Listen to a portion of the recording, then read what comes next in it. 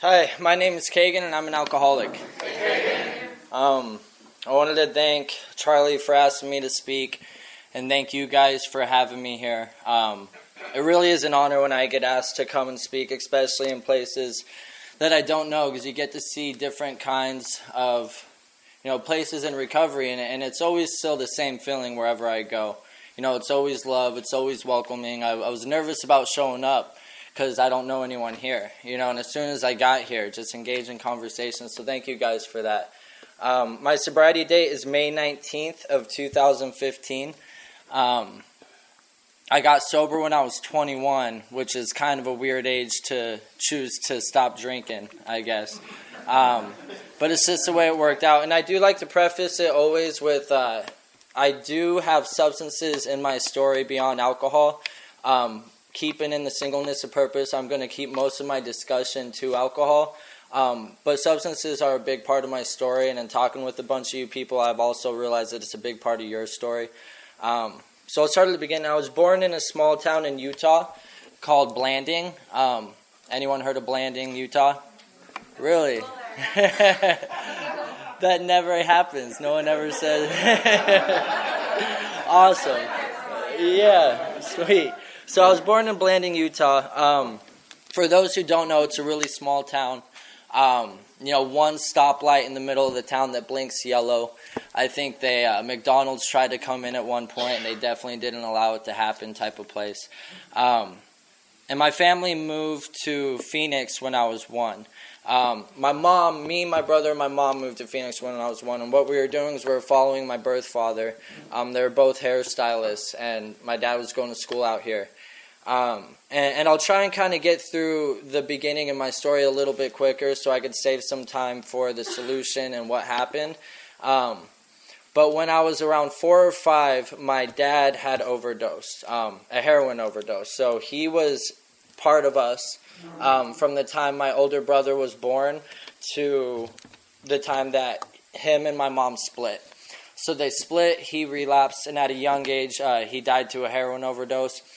And the reason why I say that, well, there's several reasons why I share that part, but the first is that I was introduced to addiction from a young age. When he died, my mom didn't sugarcoat it at all. It was, I was 5, but it was like your dad took too many drugs and it killed him. He hadn't taken drugs for a long time when your kids were born, but he did, and it killed him. So I kind of was aware of the dangers of addiction, I guess, as a young age, We moved forward, and my mom, it was me, my mom, and my brother, and it was a little rough, It was just us 3. A lot of money wasn't there. She was struggling, but she always showed up for us. She's always been my rock. She's always been solid. And then comes a time when she meets my now stepfather, and from there, things started looking up, right? So, we moved to Phoenix. My dad died. We always struggled. We weren't in the best neighborhoods, anything like that. She met the stepfather, and we moved a little bit more north. We moved to Scottsdale. We had a house, it, had a white picket fence out front. I had this cool new stepdad. He played the guitar. I looked up to him. And things started coming together. And this is around the time that I took my first drink, right? And I hear a lot of times people share they had their first drink and there was this big aha moment. It was a big relief. They could breathe. They could actually function. And that wasn't my experience with my first drink at all. It was probably 7th grade. Me and a couple buddies went and got a bottle. You fill the water up of parents' liquor cabinet. I later learned that liquor doesn't freeze. So if you take it out of the freezer and you fill it up with water, your ass is going to get caught. That was a hard lesson. But nonetheless, so we did that. I remember I did black out that first time, and then in a room like this, sharing something like that, I was 13 years old and I blacked out the first time I drank, it's common. It's yeah, okay. If I said that anywhere else, maybe it is a little bit more dramatized than we take it. But it wasn't bad, in essence, I somehow got home, my brother saw I was drunk, brought me to his room, made sure my parents didn't find out, woke up, no consequences. Everything was fine, and that carried on for a little bit once, every weekend or so. Moved on, and then basically, in summary, my little white picket fence scenario that had been created slowly started falling apart. Now, it's nothing that's crazy or traumatic or anything like that, but, this life that had been built up that I was excited to be a part of, started falling apart. My parents got divorced. I got my heart broken, the 8th grade heartbreak, and different things, various things happen like that. And so that's the first time that I went and sought a substance to put in my body with the intention of, changing the way I feel. Right before, it was like my buddies have some alcohol, we're going to get drunk, I want to see what it's like. We had fun, it was whatever, I was happy going into it, I was happy going out of it.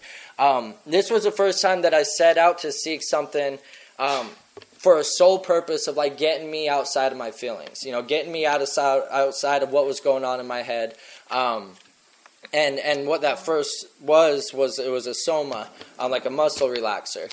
And I remember that's when I took it, and it did exactly what I thought it would do and what I wanted it to do.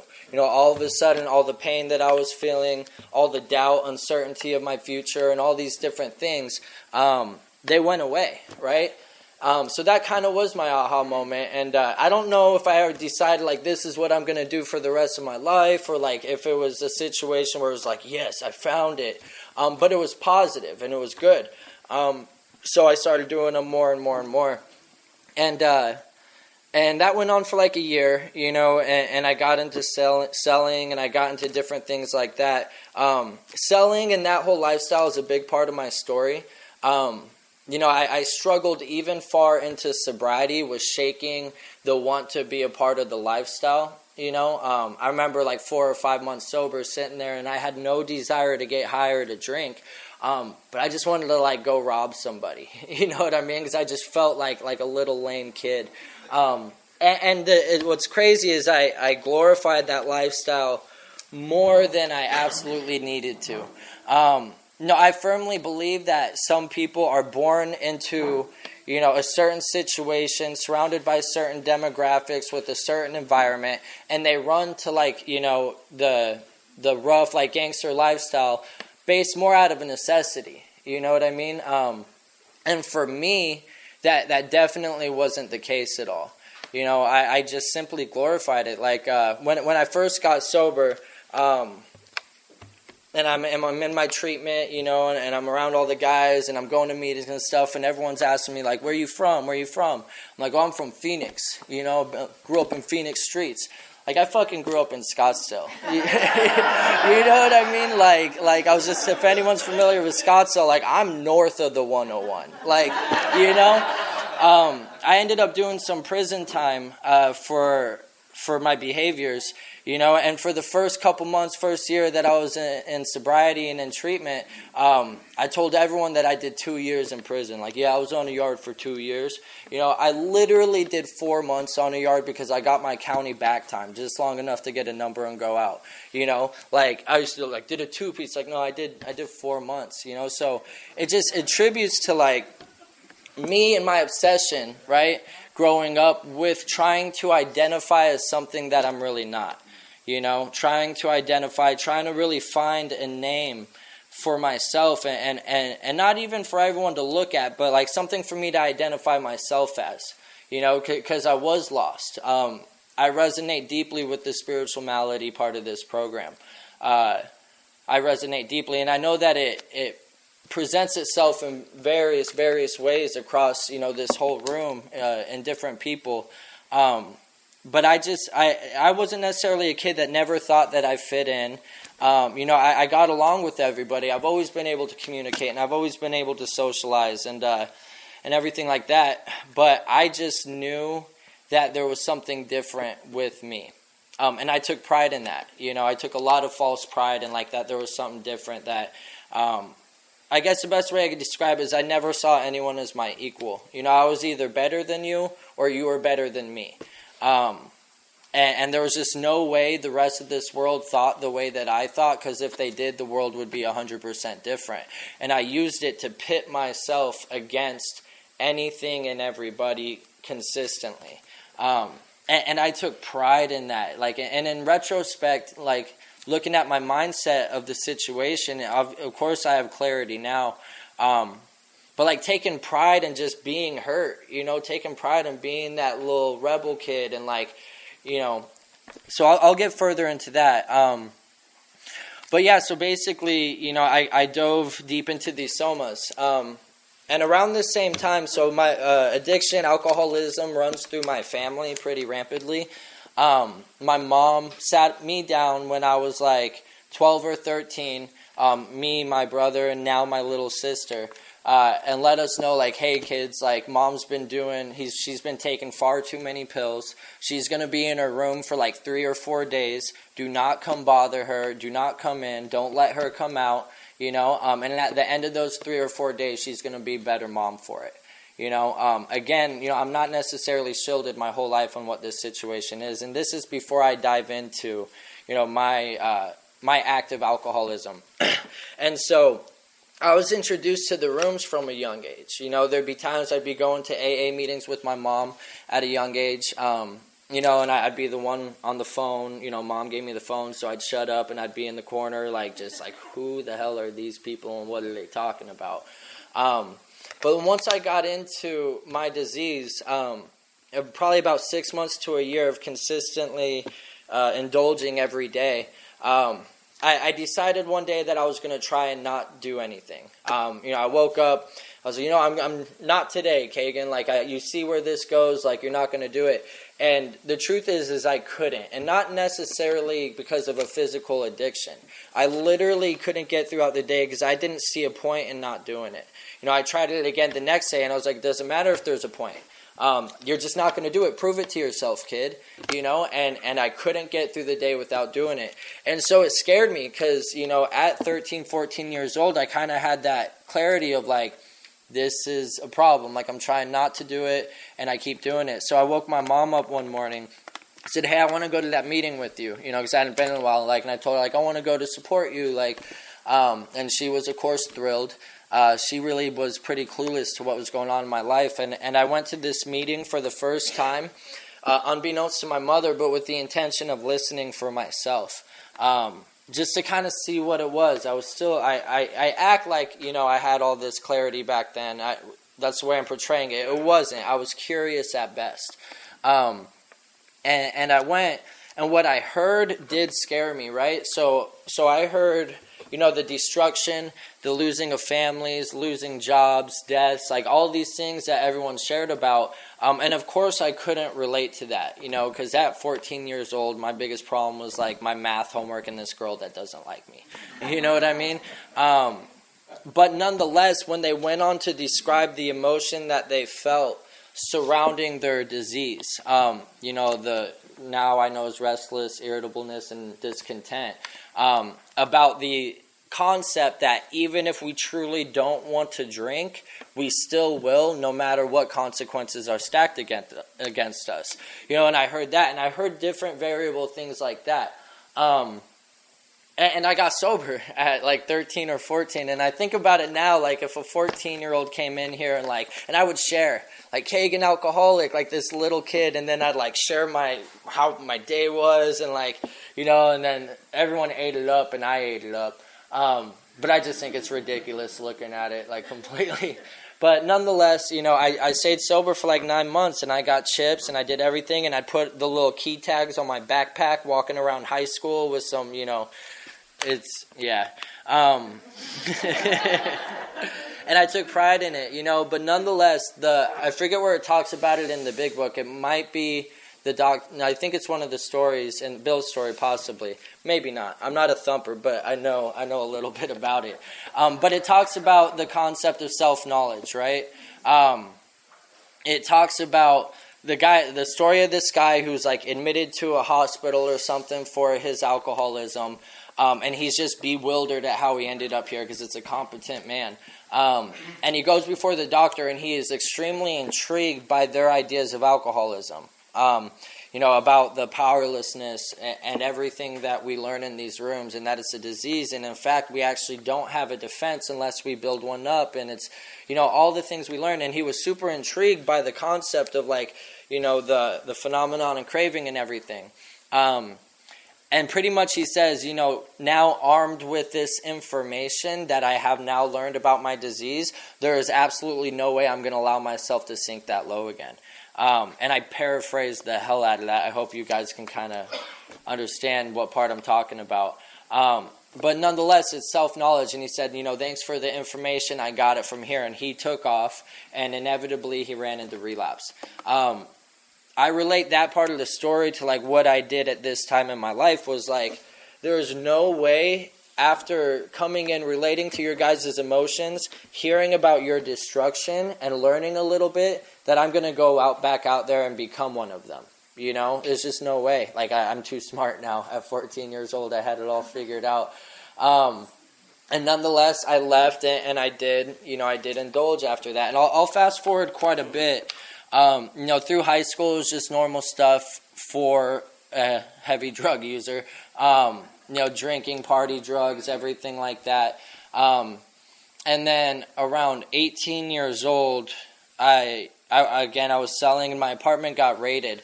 And I was charged with, they charged me with like 16 felonies. I was convicted of 4. I got some time. I did a bunch of county time, got out IPS, and then ultimately ended up on a yard. And in between that time of me being charged and me actually hitting a yard, like my drinking, and I literally mean my drinking, hiked up to insane amounts. To the point where I'm hitting county, physically withdrawing from alcohol, and just really diving deep into it. And so I finally hit a yard. And I went to an AA meeting on that yard. And I shared, I'm a short timer here. I'm afraid if I get out and I don't correct anything that I'm going to be right back. And this guy, his name is Jeremiah. He was on the yard. He had been down for, I think, like 7 years at that point, was finishing off on the low-level security. And he approached me after, and he asked if I would like him to sponsor me, And, of course, I said yes. And that was the first time in my life that I really had an open mind to taking a look at these steps. I had gotten sober before when I was younger, like I said, but there was absolutely no steps involved in that. It was just meetings and fellowshipping. But again, looking down at 18 years old and seeing an orange jumpsuit on my body, right? When that isn't what my life kind of path was. By every right, I should have been in college. You know what I mean? I had every opportunity to lead a successful life. I had mom and dad that were willing to support me through this. I had good friends. I had opportunity for good friends. I had everything in front of me that pointed to like a normal life. And at 18 years old, I'm looking down and seeing an orange jumpsuit. And it was just a huge eye-opener for me. And it was the first time in my life that I really took a look at where I wanted to be. And so I worked steps. I got all the way to the 4th step, and then I got released. Not 30 days later, and again, this is a part of my story that really goes into substances, I tried heroin and meth for the first time. My whole life, I hadn't done heroin because it took my dad. That was always my thing. I even kicked it with dudes who were using and everything. They could go use my car to pick up if they stole a bottle when they brought it back for me. I was always drunk in the back seat and they were driving because they're more capable of driving than me and they're doing hard drugs. And so the reason why I say that is because I vividly remember making the decision to use this substance for the first time because I wanted to see why my dad did it. And it's, of course, the irony there, right? Everything that kept me away from this drug now became the sole reason why I was now doing it. Not sole reason, but the reason why the excuse I gave myself to try it. And in retrospect, I'm extremely grateful for that transition from alcohol to the harder drugs.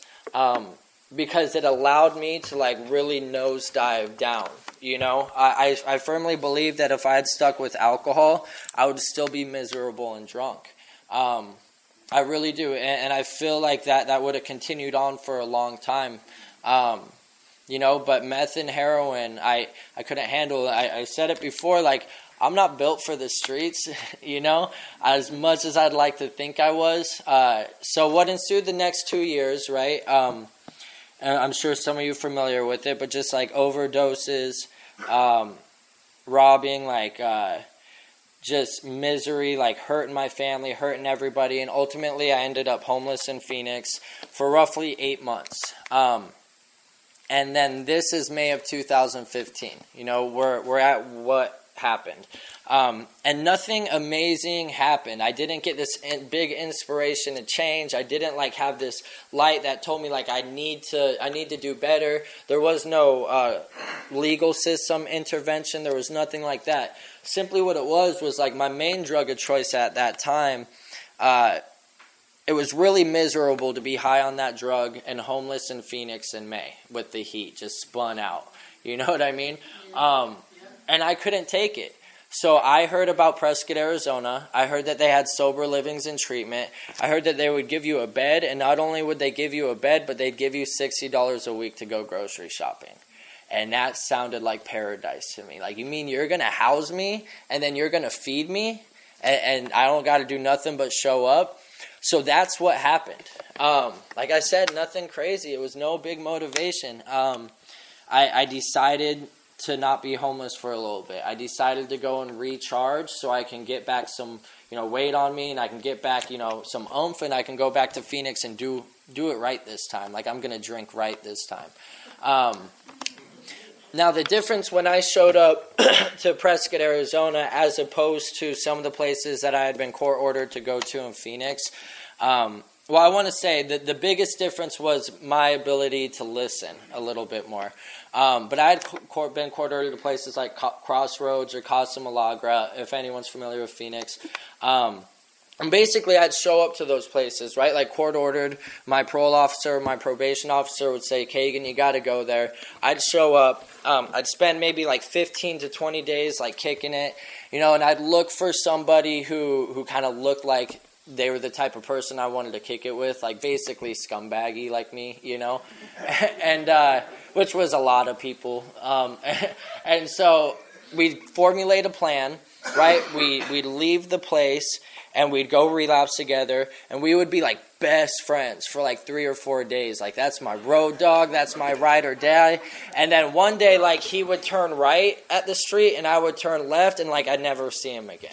And then he'd call me in 2 months, yo, Kagen, you got any? No. Do you got any? No. And then we'd hang up because we never had shit because I was a bottom feeder. And that was a repetitive cycle, right? But I show up to this place in Prescott, and there's a different atmosphere. I sit down in the first house meeting, and one dude's sharing about how he just did a fist step with his sponsor, and he just talked about some graveyard stuff that he's never talked about before. And he feels like he's walking, when he walks, he feels lighter, and that he cried and he felt a higher power's presence. And another person was talking about how they just did a 9-step amends with their mom who they hadn't spoken to in 10 years. And even though that 9th step didn't go good, she didn't receive it well, and it ended in fighting, this man could be proud of what he did because he kept his side of the street clean and he could move on from that. Another dude was talking about how he was sponsoring somebody for the first time and how he felt like he never had something to offer, and now this kid that he's sponsoring looks up to him like a god. And I don't know, well, I can probably assume about everybody, but through our addiction and our alcoholism, we're thrusted into scenarios and situations which we're forced to adapt. We get really good at it, whether it's through a form of manipulation to receive what we want, whether it's out of necessity because we're in an unsafe environment, whether it's with the family or significant others because we need to convince them that we're not drunk after a fifth of vodka, you know what I mean? But we adapt, and we're chameleons, and so I had really built up this skill at this point. Now I was in an environment where everybody was striving to work these steps. I was in an environment where it was cool to be sober. People were getting those 30, 60, 90, 6 months.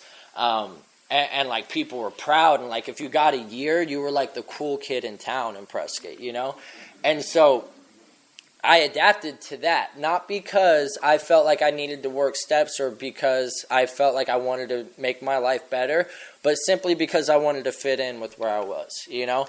And I went out and I got a sponsor. It was just like the OG in town, you know what I mean? He had like over 20 years sober, like everyone was, who is this guy? And I went up and I asked him because I was cool, right? And it was, at the time, the worst decision I had ever made because he made me work. I was like, damn, that was a bad choice. But in retrospect, it was the best decision I could have ever made. And I sat down with this man, and I had worked a 1, 2, and 3 before.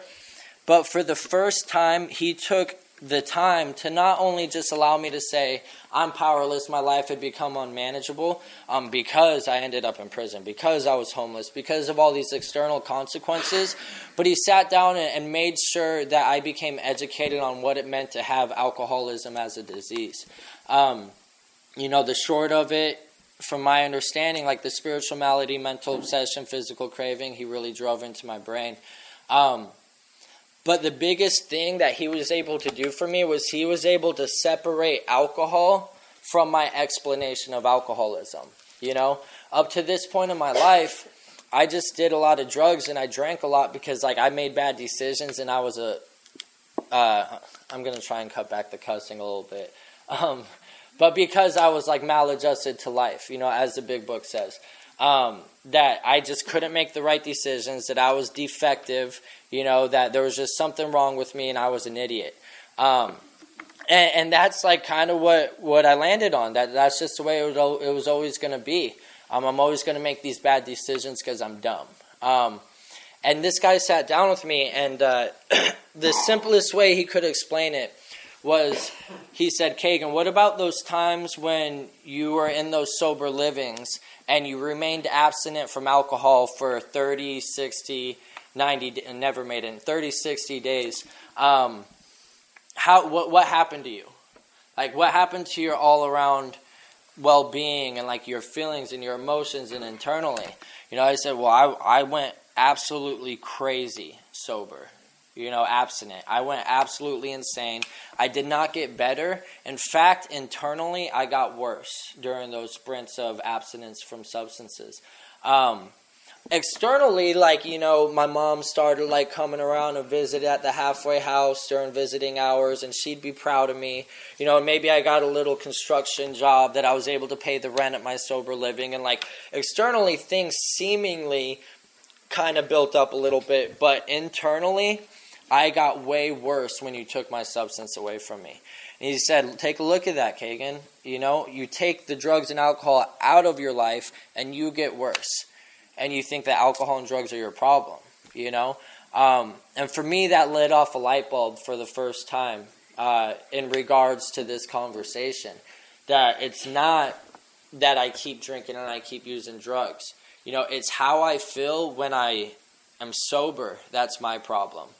And he said, yes, that's alcoholism. You know, how you feel when you're abstinent from drugs or alcohol without a solution, without seeking, you know, spiritual solution through the steps and, you know, all this stuff. And that really resonated. And to me, that was evidence that this was much more deep-rooted than I just need to grow up, you know. That I just need to get a girlfriend and a job and like an apartment, right? Because that was my stepdad's famous lines. Like, why don't you just get a job, Kagen? I'm trying not to cuss. As we know, it doesn't work, right? And that gave me motivation. It was scary because for the first time in my life, I realized to the extent of how much this disease had a hold of me. And how serious it was, that it was deeper than decisions. It was an internal thing that drove me to these decisions. But in that same breath, I had a glimmer of hope from it, right? Because now I was no longer just dumb. Now I had the disease of alcoholism, and this man told me that there was a way out. And that was the first time that I transitioned from, you mean I can't smoke weed and work 12 steps? To like, maybe if I'm lucky, I get to be sober for the rest of my life. And I remember having that profound thought of like, maybe if I'm lucky, I could stay sober. And And I built off of that. And again, I'm making it seem like I was Mr. AA from the beginning. Like I most definitely wasn't. It took a lot, and my progression was very slow through these steps. And I like to go through the steps a little bit, and my experience with each one. And we talked about my first, and it was cool. I understood. I'm powerless. I get what this disease is. I'm excited. Let's do it. And then I get to my second step, and I share this with a lot of people in the rooms. I'm in common with a lot of people in the rooms with this belief coming to AA, is that I wasn't necessarily atheist, but I was definitely agnostic. I would argue with you sometimes that God wasn't real, so maybe a little bit atheist. But there was just no way I was going to believe it. And the reason why I didn't is because my life was evidence that God or a higher power wasn't real. Where my life had taken itself, from my eyes, if there was a higher power, then he sure as hell didn't, care about me at all, And if you believe in him, cool, like be happy with your little delusion and your little hymns and whatever you do. But I'm not going to be a fool and believe in something that so blatantly doesn't exist for me. So I get to my second step, and honestly, I'm kind of excited because I have weird, prideful, like in my past, I was prideful about the weirdest stuff. Like I was prideful about going to prison. I'm prideful about not believing in a higher power, like all this stuff, because I'm just pitting myself against the world. So I get to the second step, and I tell my sponsor, I'm like, yeah, I'm with it. I'm with the first step. I'm also with the fourth step and the fifth step, but this second step stuff, like it probably isn't going to happen. So like if we can move on from that so we don't waste too much time. And he let me know very eloquently that that's not how it works. So I said, okay, well then I shifted to, I'm going to prove to this guy that God isn't real. Like that's what we're going to do right now. We're going to work a second step, and when we're done, he's not going to have a higher power. And that's not how it went. But so he sat down with me, and like I said, I got kind of jazzed about it. I was like, I'm going to be the hardest sponsor you've ever had on this one.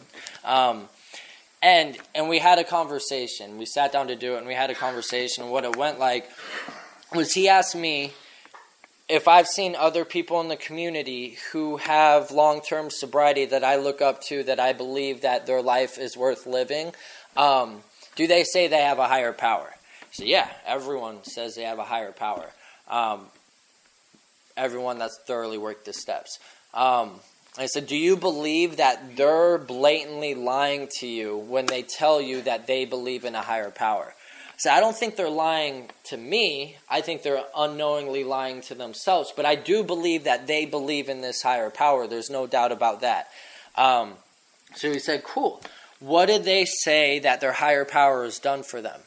Right? And I list off all these cool things that people talk about, like, guidance, love, unconditional support, a helping hand. Some people have tough love, and just all these characteristics that I've heard about this higher power that are positive. And so he said, yeah, no, that sounds pretty good. Think for a second. Take a higher power. If you had someone in your life that had all of those characteristics showing up for you, wouldn't it be cool? I was like, yeah, it would be cool. That would be awesome. That's exactly what I need, because no one's ever, and I played the victim role. I lived a hard knock life in Scottsdale, and and I did this whole thing. And he said, so it's safe to say that you hope that something can present itself in your life that does that for you. I said, yeah, no, I'm hope that would be cool. I would hope for something like that. And he said, boom, your second step was done. I got so pissed because he won, right? And I got mad. I was like, no, it's not. It's not done. It's not. He's like, no, you hope that that higher power is real. So I didn't exactly say that, but I guess. And the point of that is that's where my second step started. Being tricked into hoping that a higher power was real. And I share that because I know a lot of people struggle with that coming into this program. And I struggled with it deeply, and it's not like that hope blossomed into a beautiful relationship right away. Over 3.5 years later, and I still have trouble with connecting with the higher power. I'm better at trusting a higher power than I am with connecting with a higher power, like spiritually. And it's something that I'm building and growing on. But today I have no doubt that something exists that's guiding me. And it's evidence-based. It truly is evidence-based at this point. I've collected a bunch of data over the past several years of me working a third step and giving up my will when I wasn't sure about it, something happening positively from it, looking back in retrospect and seeing what was working in my life then. It got to the point where I could no longer deny or attribute it to coincidence. I would be stupid and ignorant to think that there was that many coincidences in my life as soon as I made the decision to hope for a higher power. And I continue to grow with that, and sometimes it's a lot less, and sometimes it's a lot more.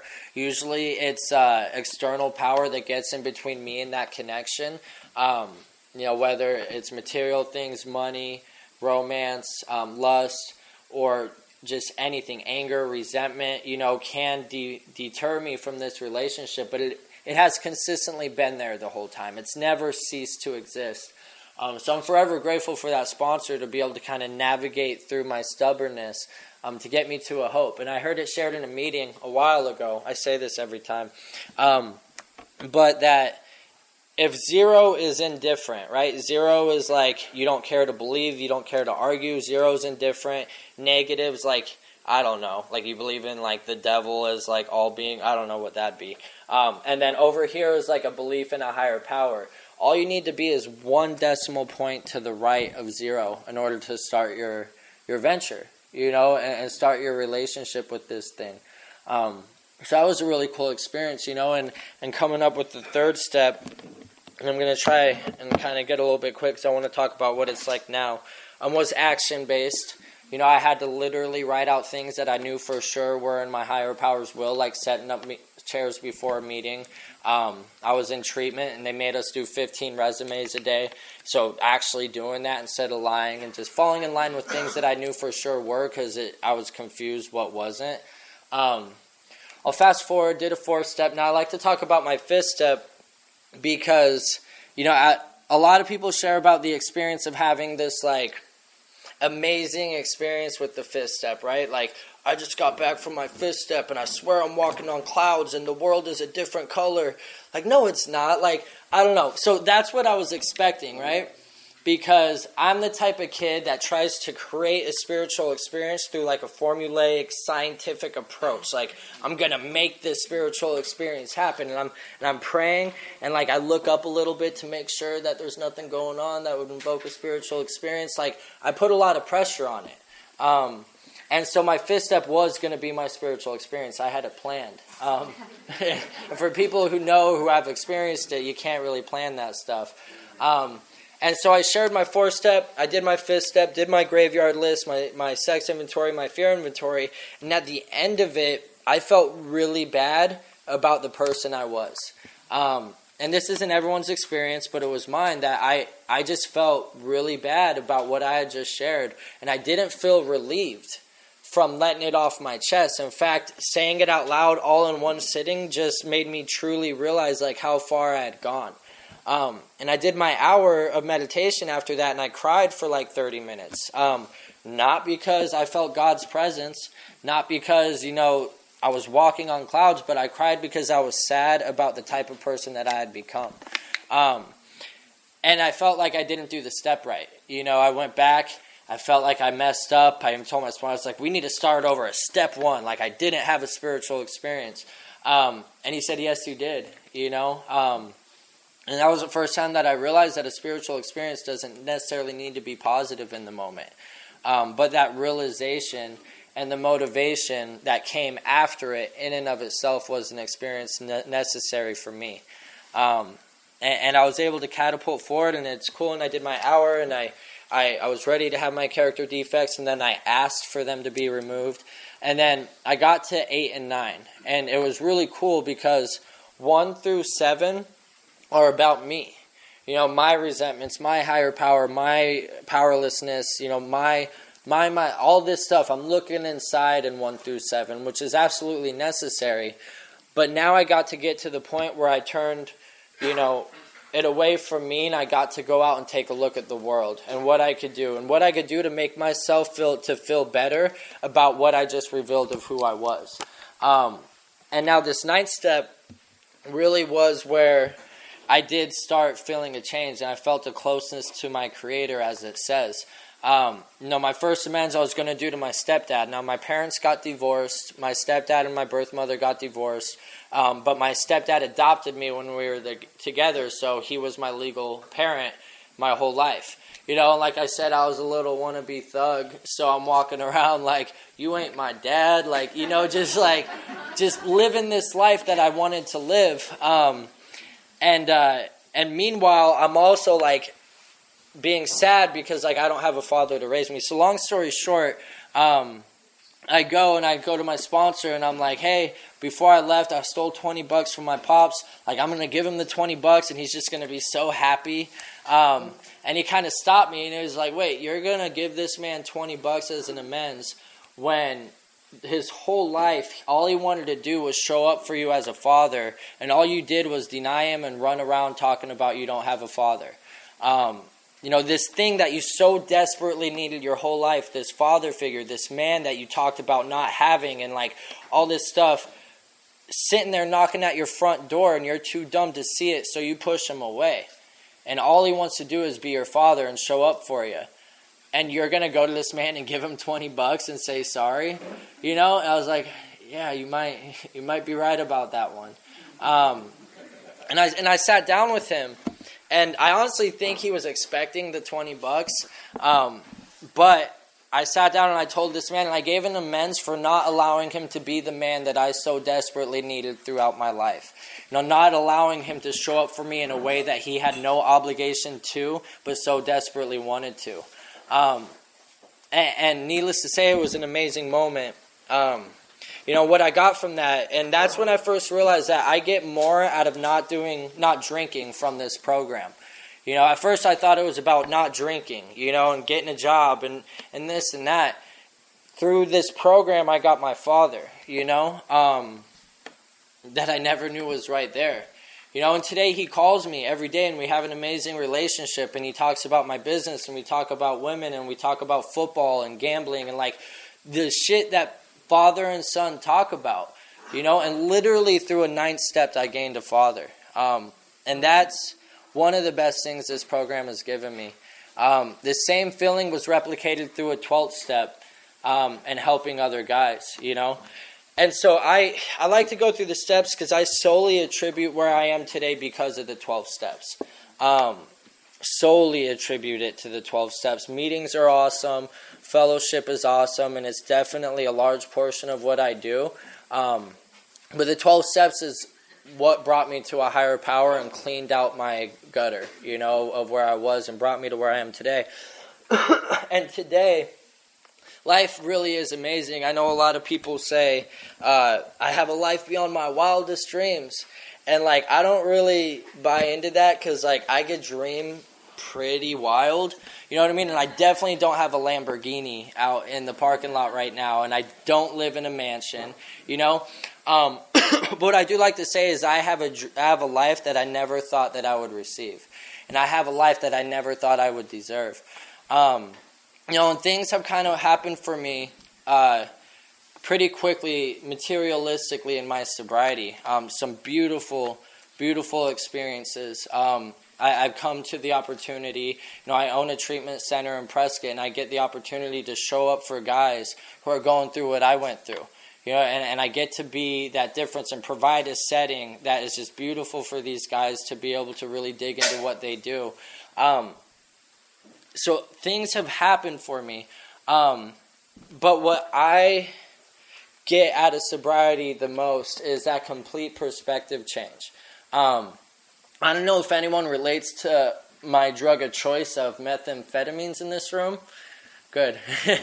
But it brings you to a really, really dark spot mentally. Forget the environment and the predicaments you get in, but you get very, very dark mentally. Conspiracy theories, right? It is. I don't know if you guys have seen Book of Eli, the movie. So that was like my fantasy, was like anarchy, and like this world is so evil, and if you don't see it, then you are ignorant and blind and you're a sheep. You know what I mean? And like you going to work 9 to 5 and raising kids and the family is just all a delusion, and I'm glad that you're not smart enough to see it because you get to enjoy happiness. But I see it because I'm smart and there's no way I get to enjoy happiness. I'm just going to get my piece of the pie, and that's the way it is. That's my spiritual malady manifesting itself in a very dark way with the help of a substance. But I really bought into that.